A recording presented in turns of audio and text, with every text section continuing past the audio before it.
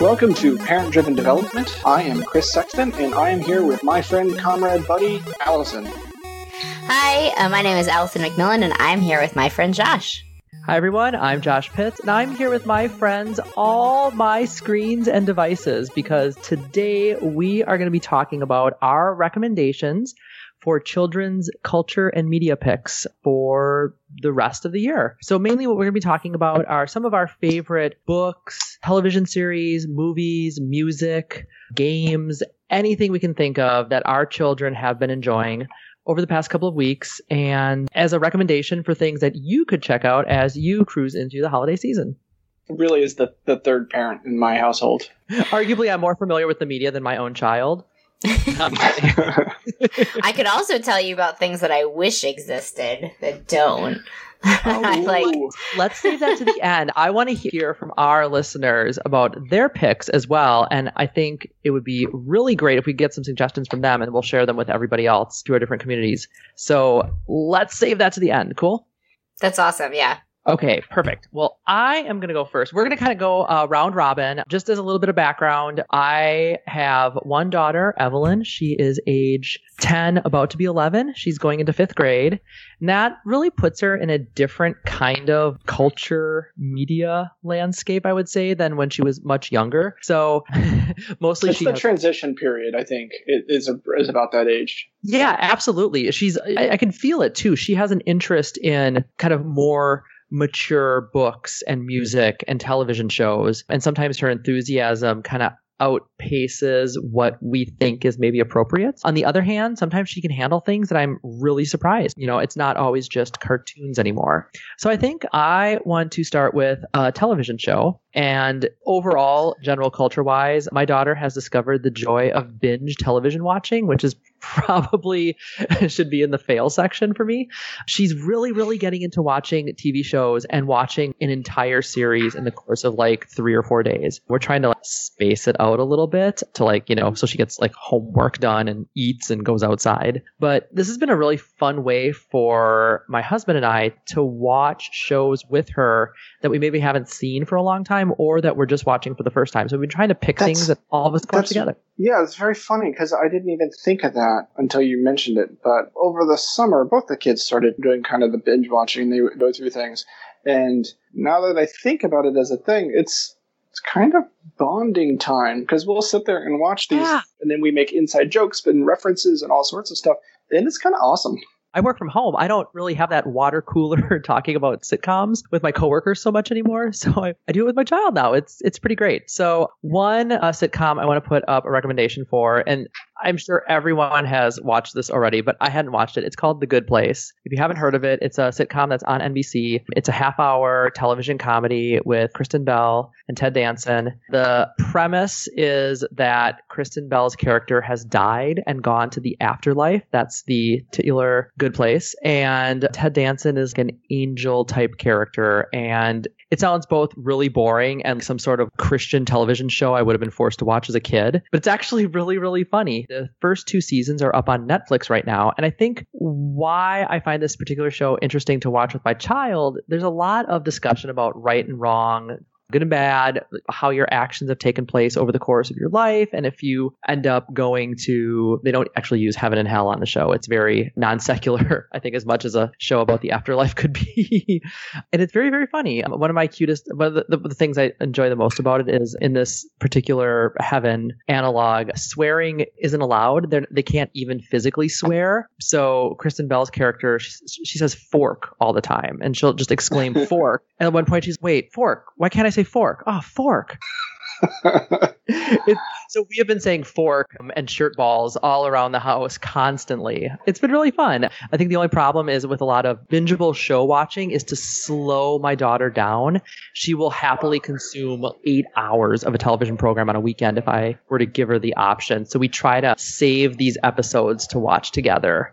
it's been a lot of fun. Yeah, that's funny. That is absolutely a very similar thing. And I think as they've continued to get older, because my youngest is 10. And so I think as they get older, being able to do that more, especially on something that we all kind of agree on, because I'll watch kind of goofy sitcoms and other things. And then my daughter likes to watch all these British baking shows, and we'll watch all of those. But That's like the perfect thing for her and her mom to sit down and watch, because they're both super into it. And then after they've done that for a couple of hours, they'll go and make cookies and brownies and stuff. And then just it kind of segues into this like nice actual hanging out family moment. And it's phenomenal. So yeah, I think that's a great way to kind of take some, it seems like a very unhealthy habit. And it is. I think it's a very judo move.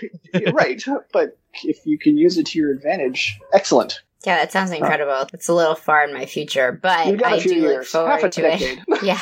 It will happen. Like the biggest revelation is that there's media that my daughter and I are both interested in. It's awesome. It's no longer like I'm just suffering through an episode of Dora the Explorer. There's a light at the end of the tunnel. It can happen. It gets better. Well, and actually, I think that the closest thing that I have right now is that we've actually started. So we do a lot of music in our house and lots of different kinds of music. And you know how sometimes somebody will say something and like a song will pop into your head and you'll sort of start like singing the related song. So we've started, when that happens, we've started playing this song, like finding the YouTube video or whatever and playing the song for Devin. And yeah, generally it's just, I'm singing this song, blah, blah, blah. Last week, I played him Stayin' Alive, and we talked about disco, and I showed him like some of the disco dancing. Amazing. And then that was it. And then last night, we were sitting on the floor playing with Layla and hanging out, and all of a sudden he goes, stayin' alive. Staying alive. So I'm like, yes, amazing parenting right there. So I guess my tip is, as you think of songs, I'm a little worried that we're gonna because we show him the music video too, and so I'm a little worried that I'm like not gonna remember a part of a music video that's inappropriate. But I feel like most of the stuff, older stuff, was actually a lot more appropriate than a lot of the videos that are out today. But yeah, that's been really fun, just like looking up the video on YouTube and playing it, and then the next time that I like sing that song in relation to something, like he knows it too, and we'll often sort of sing along, which is really fun. I just use Apple Music to find the things instead of YouTube. And then it started happening in the car. So we'll be doing something and somebody will sing a song, and then we'll just go and find it, especially when you on one of the kids' phones hooked up to the car and they control it. And so then they can play stuff. And we've gotten all sorts of classic rock to oldies to all these other things. And it's one of those like, now they get these references and these jokes and these obscure things. And they're like, I've heard back, the fourth grade teacher liked the kids' taste in music because it was similar to theirs, and they got the reference. And I'm like, yes.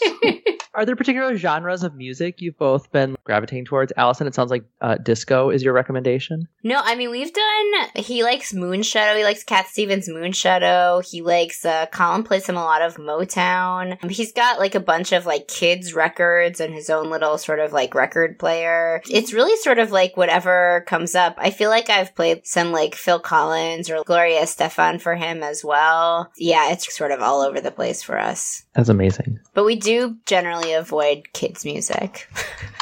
I think that's actually a great tip. It's just avoid it.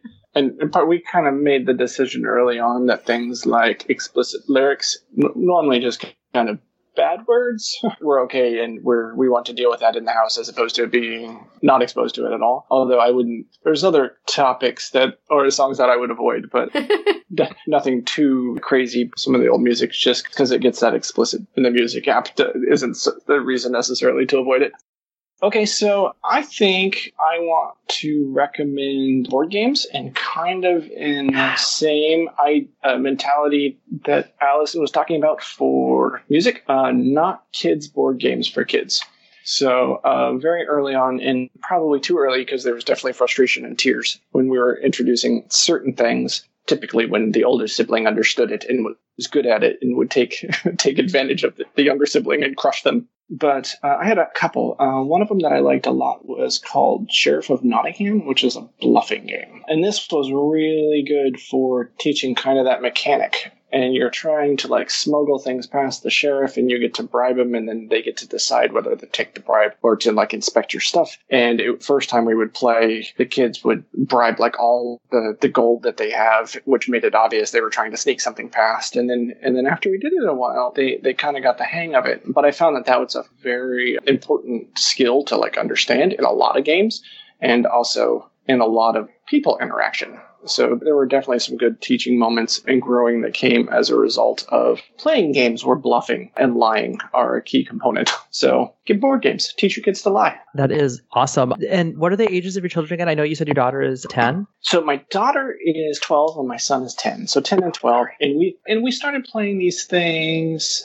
fairly early on. So they got to understand, stuff like Uno and other games like that. And once they were fine with that, that's when we kind of jumped right into stuff like Sheriff of Nottingham and Settlers of Catan and Carcassonne and those things. And it really wasn't that big of a jump to move to those. It was just certain mechanics were hard. Bluffing is probably one of the hardest ones. And that's kind of why I recommend this game, because that's what it's all about. That's awesome. We were just talking the other day about starting to do like a little game night with our son. So I have a 6-month-old and a 3.5-year-old. And we were talking about how it might be nice, 1 or 2 Saturdays a month to put the baby to bed a little early and let Devin stay up a little later and use that sort of like hour as like a game night. And so I've been getting some suggestions. Yeah. And so I've been getting some suggestions for folks about various games that are sort of not boring for adults, but also not too difficult to comprehend for like 3-year-olds. So there were, I don't have like much familiarity, but like Go Fish was one. Chutes and Ladders, I thought might be a really good one. That was recommended. There's a game called Fish Sticks. There's just a couple that have been recommended that are sort of interesting for adults and things that you can simplify the rules for 3-year-olds. Absolutely. And so I just looked it up. So this one,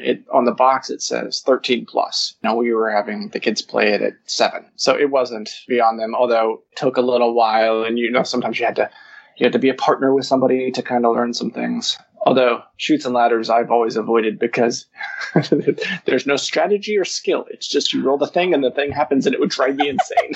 Oh, I was hoping you were going to mention that. I want to recommend, I will try to find them.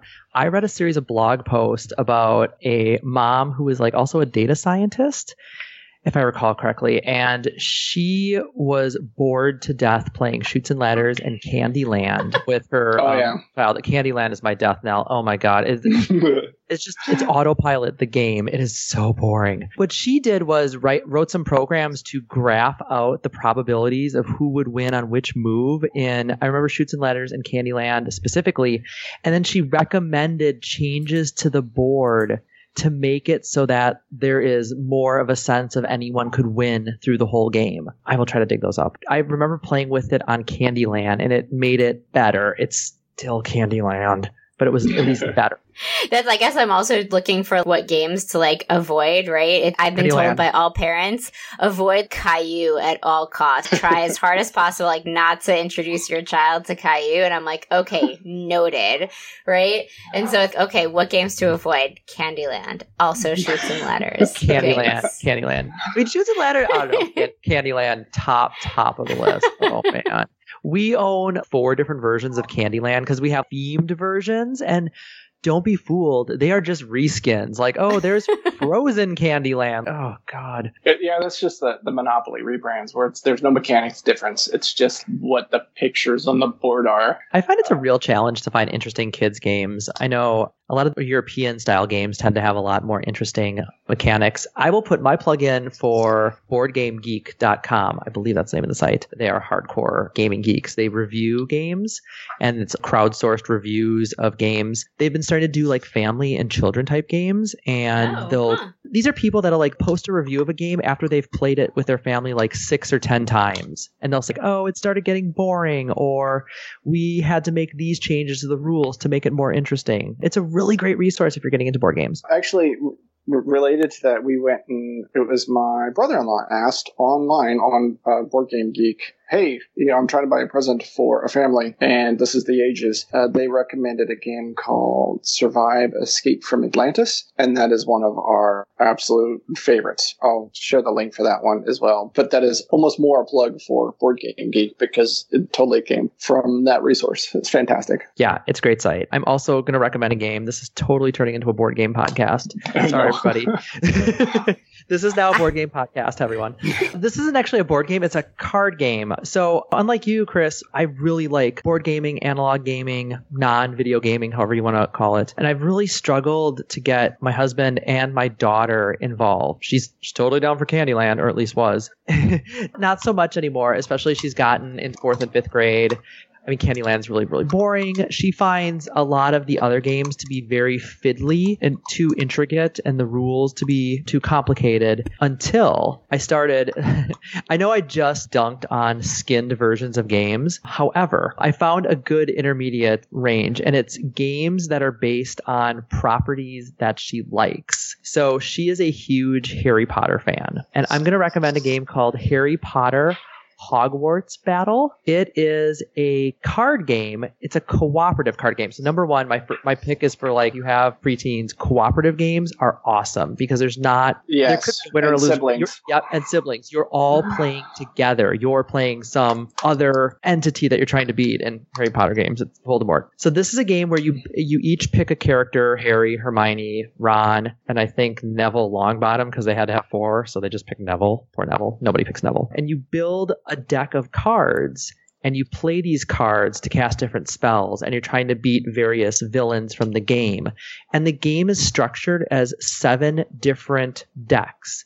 And each game is a year at Hogwarts, and you unwrap a new deck of cards and incorporate it into your existing deck every game that you play. So you get 7 games out of it before you can start over. So I think we're through year 5 so far, and each of these games takes maybe about an hour. The cooperative aspect is really awesome, and she's really connecting with it because she gets to be Hermione Granger. We've gone so far as to bring out her replica Hermione Granger wand, and we have a house rule that you must wave the wand matching the pattern on the card to cast the spell when you play the card, because that's just fantastic. She really, really likes it. So if you have any interest in Harry Potter, or if you have a child that has any interest in a book or a movie, look for other properties that are based upon that. They are not always terrible. Sometimes they're quite good. I have a non-board game one. So my recommendation is the PBS Kids app. So PBS Kids have a few different apps. I think there's one where there's games and stuff, and there's another one that's just sort of like videos, and you can either watch live or select what you want to watch, and it's very toddler friendly, right? Like my son can just look at the pictures and click a picture and then click an episode. The reason why I recommend the PBS Kids app is that we basically subscribe to all the things. We have, Netflix and Amazon Prime and Hulu and et cetera, et cetera. The problem is that my son can navigate through all of those apps now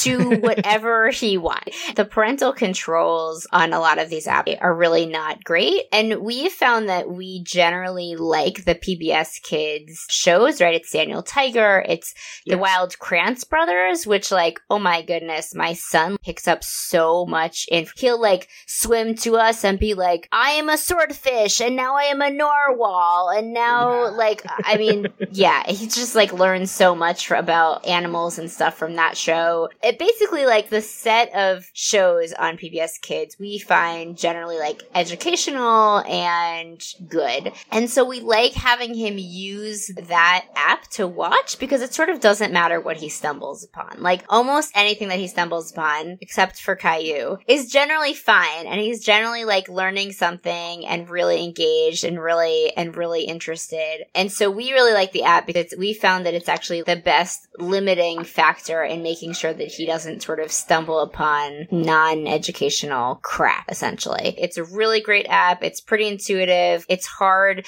There's a parents button, but then you have to do all these things in order to actually actually get to the parents' part. So even if he nice. stumbles on that part, he can't just sort of do a whole bunch of things. And so, yeah, I think it's just really well designed, and it's like the content is great, and my son enjoys it, and I feel less worried about needing to sort of like check in on like exactly what he's doing or what he's watching when he's using it. Is there a subscription for this app? No, it's free. There's no subscription. Nice. There's no fee. It's fantastic. You could probably get a blog post out of writing a network filter for Caillou to block it on the app. Right? I will fully admit that like most of the TV watching that my son does is while I'm asleep in bed next to him so that I can like sleep for a little longer. And yeah, there was one day where, you know, I woke up and we were like, okay, iPad off, time to get moving. And like a couple of hours later, he was just talking about like all these things Caillou related. And I was, No. crap. What has happened? He's found Caillou. Such is life, I guess. But PBS Kids, it's a good app. Yeah. Awesome. Good content. So I'll throw in one for a TV show. I just had one TV show on here, and it just went off of Netflix, which God, was brutal. You know, try explaining digital rights to your children, right? Well, they get it now.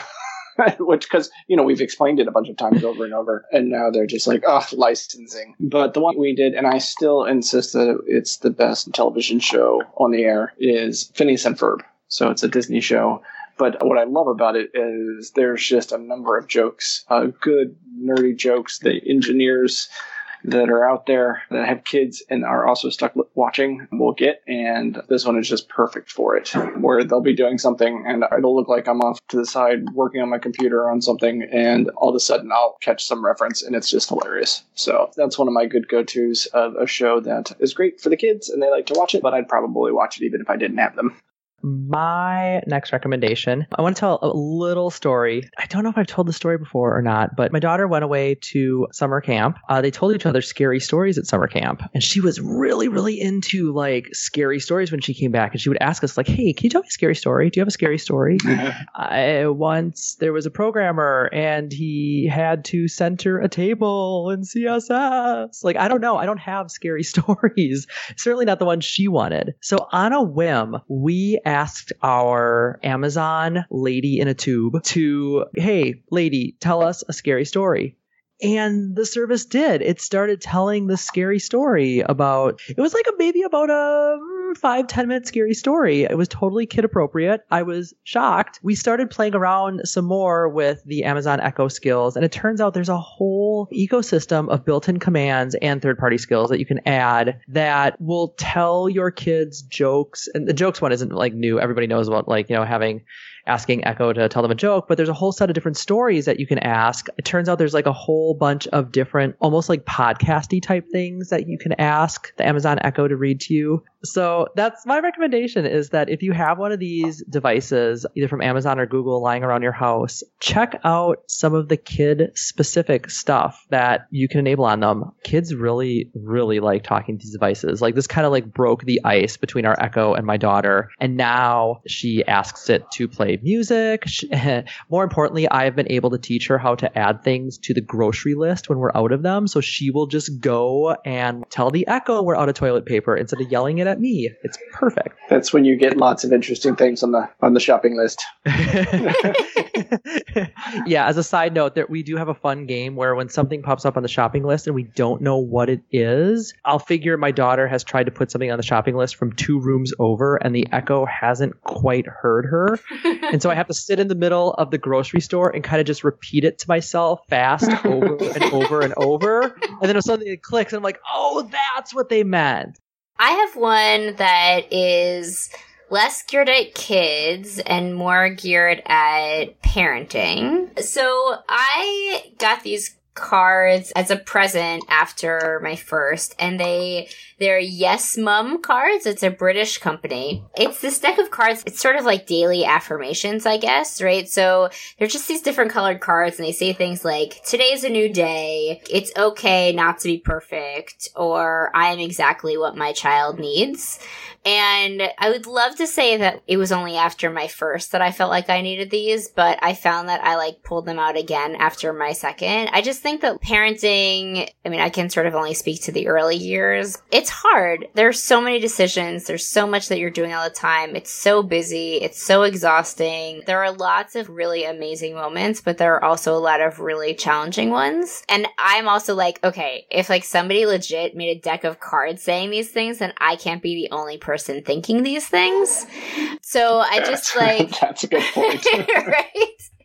So I just found them really helpful and really nice and really encouraging. That is so nice. That's awesome. So I had one more that I wanted to plug, which is YouTube channels. So once the kids got to about 8 to 10, YouTube was inevitable. And I found the best thing to do was put a few things under the subscriptions I thought were good for them to watch. And there are definitely things in there. There was both kids related stuff, as well as some stuff that was more just very kid appropriate and or otherwise wholesome. So two that I wanted to throw out there there's one called SciShow, and then they have a bunch of kind of related channels. There's SciShow Kids and SciShow Space and some of those other things. But those are really well done. And they were started by one of the Vlog brothers and kind of run by them and their little whole group of different channels and topics and all sorts of things. That was the other one that I was going to recommend, which is the Vlog Brothers. They do kind of I think it's weekly now, but it started as this experiment where the only way they were going to communicate between these two brothers is via this YouTube channel, and then it has turned into this media kingdom, and there's conferences and books, and they employ a bunch of people and sell a bunch of swag and all sorts of things. But they talk about all sorts of different topics that I'm just glad to sit the kids down, have them watch, and then we talk about, and it's things that I think are relevant and I think are very interesting. It's just always appropriate and good for them to be in the room and listening and hearing those things. So I highly recommend them and pretty much anything they've done. Oh, and what was their name again, Chris? It's the Vlog Brothers. It's John and Hank Green. They're fantastic. They started VidCon and a bunch of other things. And I'm sure you've seen their stuff. John Green is an author and has done a bunch of young adult novels. And Hank Green has done all sorts of things from blogs about, it was called Eco Geek, and then turned that into all sorts of other things like having a band and YouTube channels and running conferences. So there's all sorts of different things. But it's all great and just good family appropriate. And they talk about important things in the world, and they talk about science and politics and just all sorts of things. Very cool. It's so nice to hear a good recommendation from YouTube. I feel like, especially as the parent of a preteen, I spend so much of my time policing the bad stuff on YouTube. You know, it's funny because there's a lot of that, but there's also just a lot of really good stuff. And every once in a while, my son will find something, and then I'll find that I'll go and watch it regularly. And then there's other things that just make me want to take away all screens and smash them to bits because I just can't hear that screaming and ugliness ever again. But no, it's got both. Very cool. Allison, do you have a last recommendation? Yeah, I have one last one, and that is for the Toca Boca apps. Oh, yes. So I will admit that, like, these apps cost money, so I have not explored the depth of the Toca Boca apps. I basically only download the ones that friends specifically tell me, like, this one is really great. But the Toca Boca apps, they're interesting. They seem like really developmentally appropriate. My son really enjoys them. There's a whole set of them. I think the two that my son does the most right now is there's one where you can drag food and sort of, like, cook it or cut it, and then you have to, like, sort of feed it to the monster in different ways. And then there's another one with trains, and you have to, like, get a person on and get a person off and lifting, and it's sort of basic stuff. But my son really enjoys them, and I've heard just really great things about, like, all the rest of the apps as well that I, like, haven't pulled the trigger on, like, purchasing and playing yet.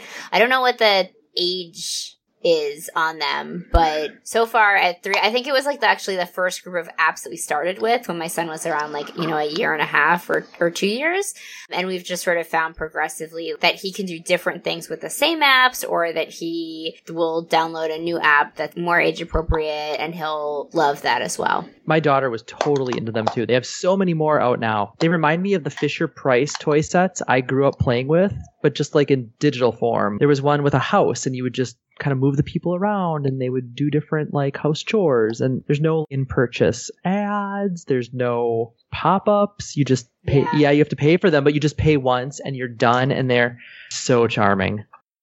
Well, those are our recommendations. Check the show notes for links to all of the things we've discussed here. Let's talk about quick, though, what we wish was around. Things we wish we could recommend but don't exist yet. Allison, you mentioned that you had something.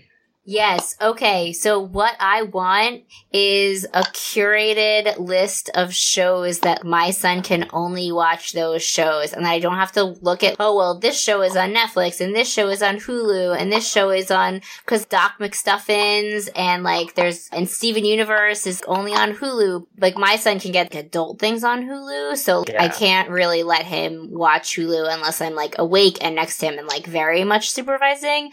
And Netflix is not as bad. You can sort of set that he's under 13, but that's like there are just very few settings, and then he can get to all of this, again, crap that I like really don't want him seeing. So I wish that I could just pull, or in any of these apps, just sort of get to a place where like his profile is literally the only shows that he can access. Right? And he can't get to all of these other, like, ridiculous places app-wide, but that I can sort of basically make, like, a playlist from him, and he can choose anything on the playlist, but that's his playlist. That is what I want. Please tell me it exists. Someone in the audience. I also want something like that. I feel like all these services they pay lip service to like stuff for kids. Netflix, you can put into a kids mode. There's YouTube Kids, but the actual filtering within there, I want a whitelist. Okay, I already pay for all these freaking services. Like, I would also 100% pay for something that would allow me to pull from all of my different subscriptions into like a consolidated playlist where my son couldn't just wander around willy-nilly into like these other parts of the app. Like, I would pay extra money in addition to all of these services that I'm already paying for in order to have that ability. I agree. I think that'd be fantastic. I've been very disappointed with the filtering options on all of the services, just kind of across the board. I feel like we're going to have a very sad discussion about digital rights access and and licensing. I'm not focused on that part. I'm just focused on, I'm putting the idea into the universe. Yes. I think the thing I wish that was around, and I know it's coming soon, I wish there were better screen time controls. And I know like Android phones and iOS devices are adding options to monitor your screen time. So I'm kind of expecting like this fall, with all the new phone OSs that are coming out, this will get somewhat better. But right now, I've been pretty frustrated with my ability to determine how much time my daughter's spending on her devices. I'm also frustrated with my inability to determine how much time I'm spending on my devices. I like all of the industry focus that's been put on spending quality time and turning off your devices and reconnecting with your world. And I hope more manufacturers start trickling that down to children as well. And I don't just mean she's watched something for 2 hours. Like, I want to know generally what was she doing? Not just that she was on her device for 2 hours, but what was she doing? Was she reading? Was she watching media?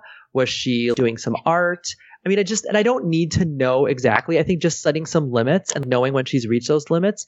And the other big thing I wish that existed, which I know there are things for setting limits, but the big thing that I wish was out there was letting the kids know what the limits are. When my daughter was younger, we would set a limit, and if her pad would turn off after an hour, she had no concept of why her pad was turning off, and she didn't learn how to budget her time. Now that she's older, she's got homework, she has chores, she has after school activities, she has to budget her time. And I feel like we could have done a better job of working on those skills. I know as a parent, it's up to me to manage a lot of this. I get that. I'm not asking for Apple to do my parenting work for me, but I'm just asking for some tools to help it out. I do lots of Apple and iOS development, and so we're pretty much an Apple household. I think the screen time they're building into the operating system are going to give you all sorts of terrifying data about how much is being used. And they do have like a parent mode where you can set up a device as belonging to a child, and thus the reports all get sent to you. So I think that's all going to come across. Although I am a little bit in opposite camp. It's not a very popular stance of, I don't think the sky is falling, because a lot of the things I hear from people are, it's horrible, it's rotting their brains, all these things. The same thing that were told to me about Nintendo and TV, only it's, different screens. Exactly. So part of me is, no, I don't quite buy into that. I'm also seeing a trend that's much more popular amongst my daughters in middle school, and I hear them talking about how they're conscious of how much time they spend on devices and screens. And like, they're just aware of that in a way that doesn't quite right register for those of us who didn't get these things until we were adults. And it's also just kind of this tool that's integrated into how they do things. One stance that I took early on, which kind of sort of worked, it was really hard because it required a lot of effort, was not putting any limits, but instead putting requirements. So you could go and play a game, go and use a screen after you've done all these other things. And then I wanted it to be unlimited. So if you hustle and get all your chores done, get all your homework done, get all the extra things that are assigned done, then you can go as much as you want. So it's a reward for getting everything done and doing a good job. Then you have more time. And thinking like, well, that's kind of how the real world works. If I get all my work done, I can go home and just watch TV. But if I procrastinate all day long, then I'm going to go home and do more work. But that requires a lot of planning, and so that's totally broken down in some places, and then I'll get frustrated and shout at my kids and say, just put that thing away. So I bet that also works to varying degrees with different children, like different personalities of children. We started incorporating my son in chores, and so we were doing laundry the other day, and I told him that his job was sorting the laundry into a pile for each of us, basically. And while he was doing it, I had on the Great British Baking Show, because I was, this is like a show that I enjoy that is age appropriate enough for it to sort of be on in the background. And he kept stopping and watching. And Devin, if you want this show on, like, you have to be able to sort laundry and watch the show. You let me know if you feel like you can't handle it. And after a couple of minutes, he turned to me and he said, Mama, can we turn off the TV? I cannot sort laundry and watch TV at the same time. Right? Wow. And so that was like super responsible. And I was, yeah, absolutely. Like, great job recognizing that. Right? And he's the kind of kid that is totally his personality to do that. My husband, for example, he would not be able to sort of acknowledge that. And because his personality is just very different. Right? And so I think that it's probably one of those approaches that works very differently with different types of people, regardless of how old they are. Yeah, that's totally fair. So I'll segue into the genius fail, which is totally using bribes. Told my son that if he practiced guitar without us reminding him, then he could get this game that he was asking for, which costs money. And then I was like, no problem, I'll do this. But like, your job is, for the next 2 weeks, you have to do this without being reminded. And I'm just dumbfounded when I wake up. He's like, I have to practice guitar before I can even eat breakfast because I want to make sure I can get this. I'm like, all right, well, guess I'm going to have to come up with more bribes. But that was very much related to, if you get these things done, you'll get X. And a similar, like, long term. So he's got to think about it in terms of weeks, which is just brutal and unreasonable. But it's working. That's awesome. That is a really long time for kids to think ahead, I feel like, too. I'm waiting for him to forget on the last day.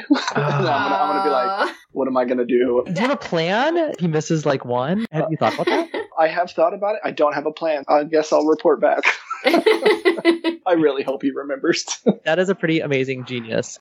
We're talking about our genius and our fails. That's the part of the show where we review our amazing parental successes, or for me, failures over the past week or two. I'll go next. I think it's a genius. My daughter expressed that she was interested in cooking. She has proclaimed that when she grows up, she wants to be a chef. And it's like, it's great. Also, I will say that my daughter never cooks anything. So I asked her about this. How are you going to be a chef? I've never seen you cook anything. She's like, I know how to cook things. Like, okay. So her position was she already knows how to make a few things. There's really no need for her to go to culinary school or do anything because she already knows how to cook. To have such talent. I mean, I amazing. like I it. know. I'll say we have not been watching any of the British baking shows on Netflix, and maybe we should start because I feel like she has unrealistic impressions of what cooking is. So we kind of got into a conversation about how I learned to cook and how you learn to make new recipes. And through that, she expressed that she would be really interested in having a cookbook because she'd like to learn about a new recipe and make it. And so we hunted around online and on Amazon and found some recommendations. There's 2 books we got. One is called Cooking School. It has lots of big pictures and focuses on using a knife safely and mixing in a bowl and not having it go everywhere. And it's got all these snacks and meals and side dishes for kids. I think it's segmented up from age 6 to age 14. The other book we got, which was a real surprise to me, is Rachel Ray put out a kids cookbook a couple of years ago. And and it's actually pretty good. It also has really short recipes, but they're not boring recipes. They've got interesting flavors or ingredients, but they have very few ingredients, very few uncomplicated cooking steps. They can be prepared really quickly. I think the biggest part about these books is there's a section at the beginning for parents that basically tells you to just calm down, don't freak out. Everything's going to get messy. You can take a scoop of flour out or put another scoop of flour in. Basically, it was written for me. Like, I'm hyperventilating, thinking about my daughter getting the kitchen all dirty. And it's just calm down. It's way more important that they like have fun and learn how to cook. And she's been doing a great job, and she's been really excited to cook on her own. She's been making her own lunches for school. And I said, making lunches for school is like, I hate doing that. I'm like, there's a hot lunch program and it's so cheap. Like, no. And they do it. Like, I can't make a lunch for $2. Go to school. She doesn't like it because it's a nutritionally balanced meal. So she's been making her own lunches, and then afterwards I will drop in the vegetables. But she's been having a really good time doing that. She even made us dinner last week. Now, granted, dinner was cheese quesadillas, so it's carbs and cheese. Fine. She made dinner. I can't get over it. My daughter made dinner for us. It was amazing. My husband and I sat with a glass of wine while she cooked us dinner. It was amazing. Genius. Just absolute genius. Have your child dinner. It was absolutely amazing. And sure, we had to spend so much time cleaning the kitchen afterwards. I don't know how you get cheese like behind the stove making a quesadilla, but she did it. It's okay. It was great. She did awesome. I'm so proud. Still a genius. So I don't know. I think it's both a fail and a genius. You all can sort of help me decide. I don't want to say it's been a stressful week around here, but I have 2 young kids. It's like always a stressful week, let's be honest.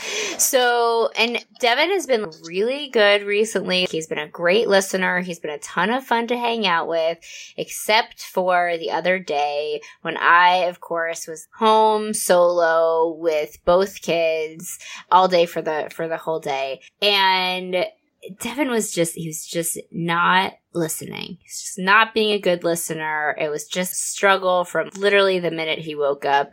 So we're about halfway through the day, and he comes into my office and he's spinning on the chair and he's basically doing all of the stuff that he knows is not allowed to do. I ask him to leave and he doesn't leave, and I ask him again and I say that I'm going to take away a toy because that's what we do, toy takeaway.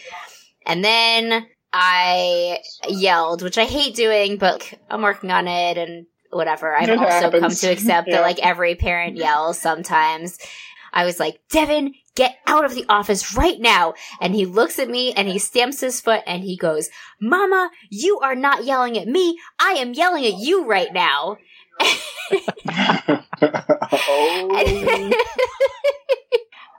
Part of me is he shouldn't talk back in that way, but the other part of me actually is thankful that he does that because it sort of mirrors how he sees me in that moment. And it reminds me to chill out and take a step back. And he and I are very similar. So he said it with a facial expression that I have literally seen in pictures of myself before, right? So there's sort of this furrowed brow. You are not yelling at me. I am yelling at you. And I couldn't hold it together. So I just started laughing and he started laughing, and I was, what are we even doing in the office anyway? This is such a boring room. Let's leave and go play something. And he said, yeah, Mama, let's go play. And we walked out of the room holding hands. It was a fail because we got to the place where I yelled, but then I feel like it was a genius because we were both able to sort of come together, be like, this is so silly. Why are we even yelling at each other? Move along with our day. But it was just a very funny reaction. Well, that's our show for today. Thanks so much for listening. We'd love to hear from you. If you have a question you'd like us to chat about on the air, if you've got some great media recommendations, or anything at all you'd like to talk about, you can email us at panel@parentdrivendevelopment.com, or you can find us on Twitter at parentdrivendevelopment. If you like what you hear, please support us on Patreon. We're at patreon.com/parentdrivendev, or rate us on iTunes. Thanks so much.